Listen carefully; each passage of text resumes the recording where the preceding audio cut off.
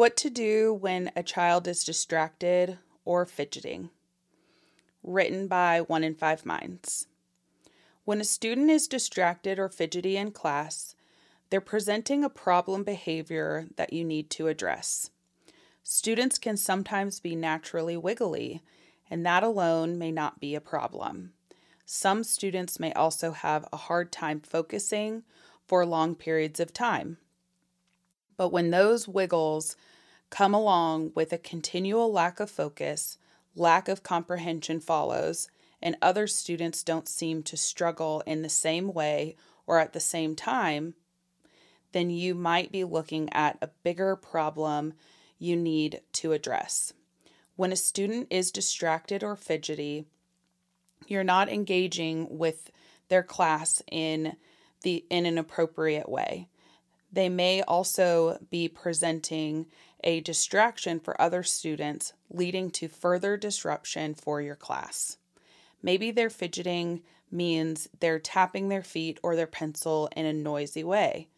They might be more focused on picking a loose part of their notebook than the materials you're presenting. Your next step after identifying this problem behavior is to effectively manage it and help prevent it from happening. Make your expectations crystal clear. Students need you to be specific. When you speak in general terms, like saying, "Don't fidget in your chair," you're not being specific enough. Students don't necessarily have the comprehension skills to understand what you mean by that.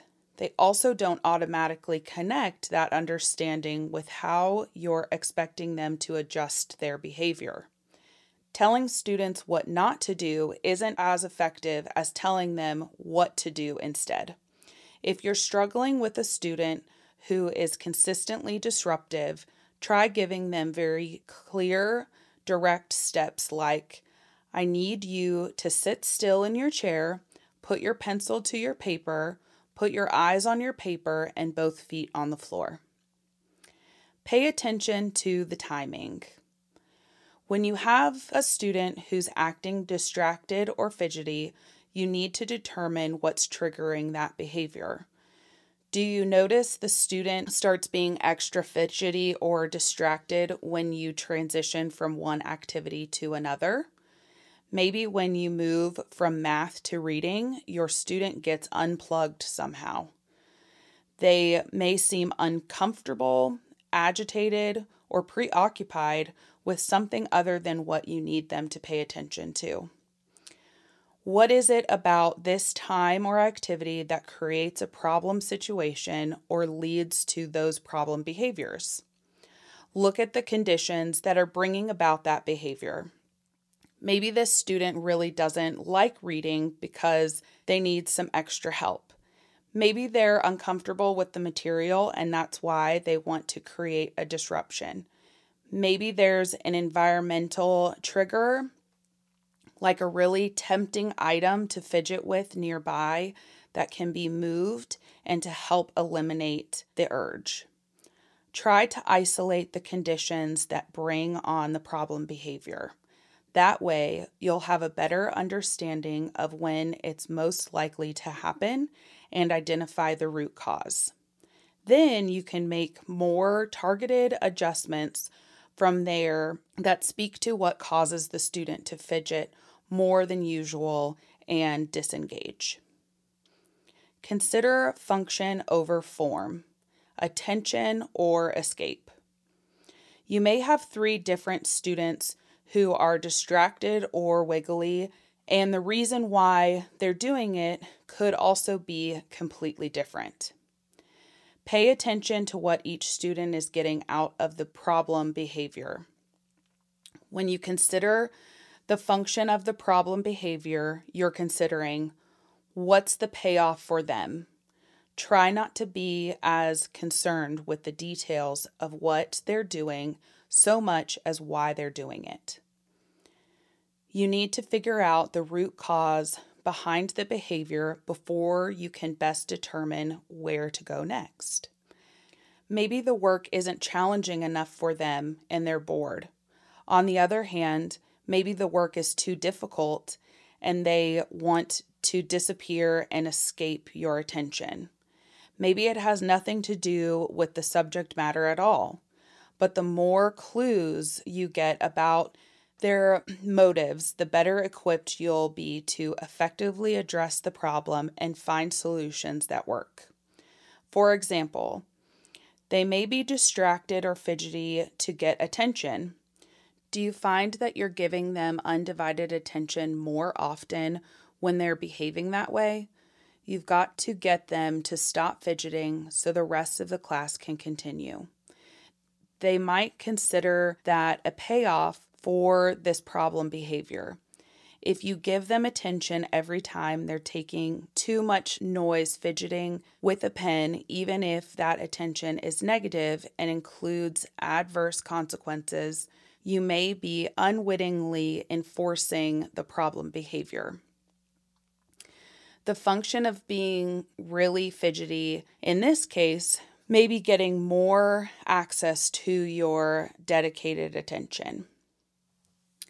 If it looks like the student wants more attention, consider how you can encourage use of more appropriate behaviors to get it.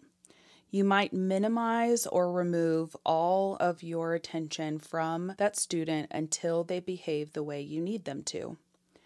You might also use differential reinforcement, which is to increase your positive feedback when other students who are appropriately engaging. Your challenging student isn't receiving attention.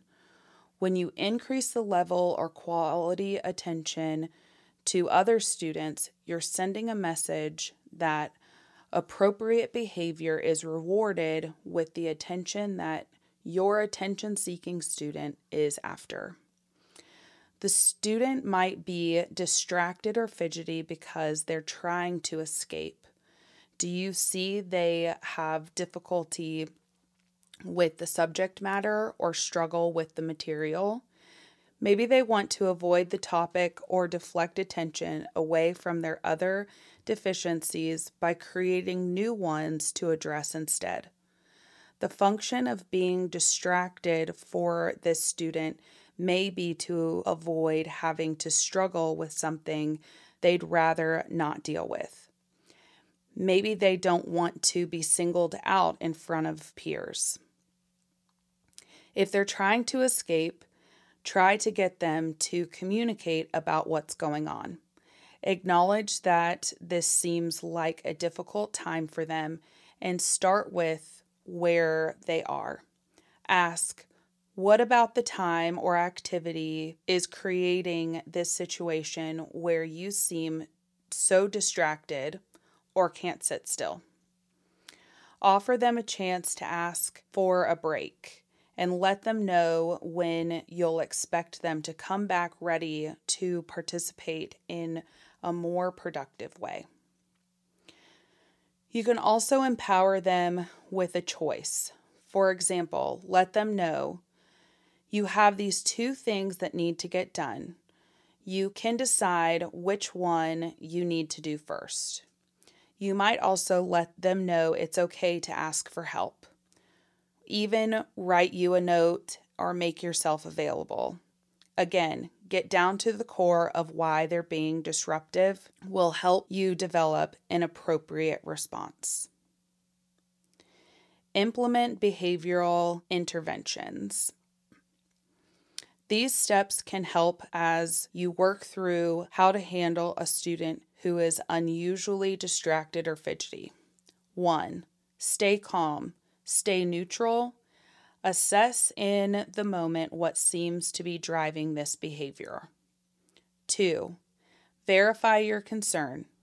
Try to get your student to communicate about what's going on. It looks like you're having a difficult time. What is it about this time or activity that is causing you to show these behaviors? 3.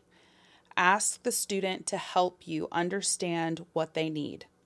They might not have the language to say it on their own, so be ready to offer some suggestions and teach them how to ask for help. 4. Give specific examples of support.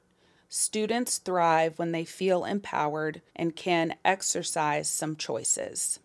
5. Provide an alternative for that student and get everybody else to set up and go back to the student having the problem.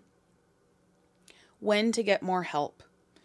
Your student might be acting distracted or fidgety because they have a developmental or emotional disorder that needs diagnosis and further intervention. It's not up to you to single-handedly discover and treat what's going on with students who don't respond to your efforts to manage their behavior. That's why it's important to implement behavioral interventions sooner rather than later. Don't wait longer than a few weeks to address problem behavior in your classroom. If you've got a student who's distracted or fidgety and you're not seeing progress after a week or two of interventions, then it's time to engage a team for more support. Your school psychologist or counselor, behavioral specialist, principal, along with the student's parents, can all start looking at the problem behavior and consider what variables they can control to create the best environment for that student to succeed. Early intervention is key to the successful outcome and can help you manage your classroom better in the long run. 1 in 5 Minds is our prevention and education program at Clarity Child Guidance Center. We provide information and resources to parents, professionals, and the community so families no longer struggle with children's mental illness alone.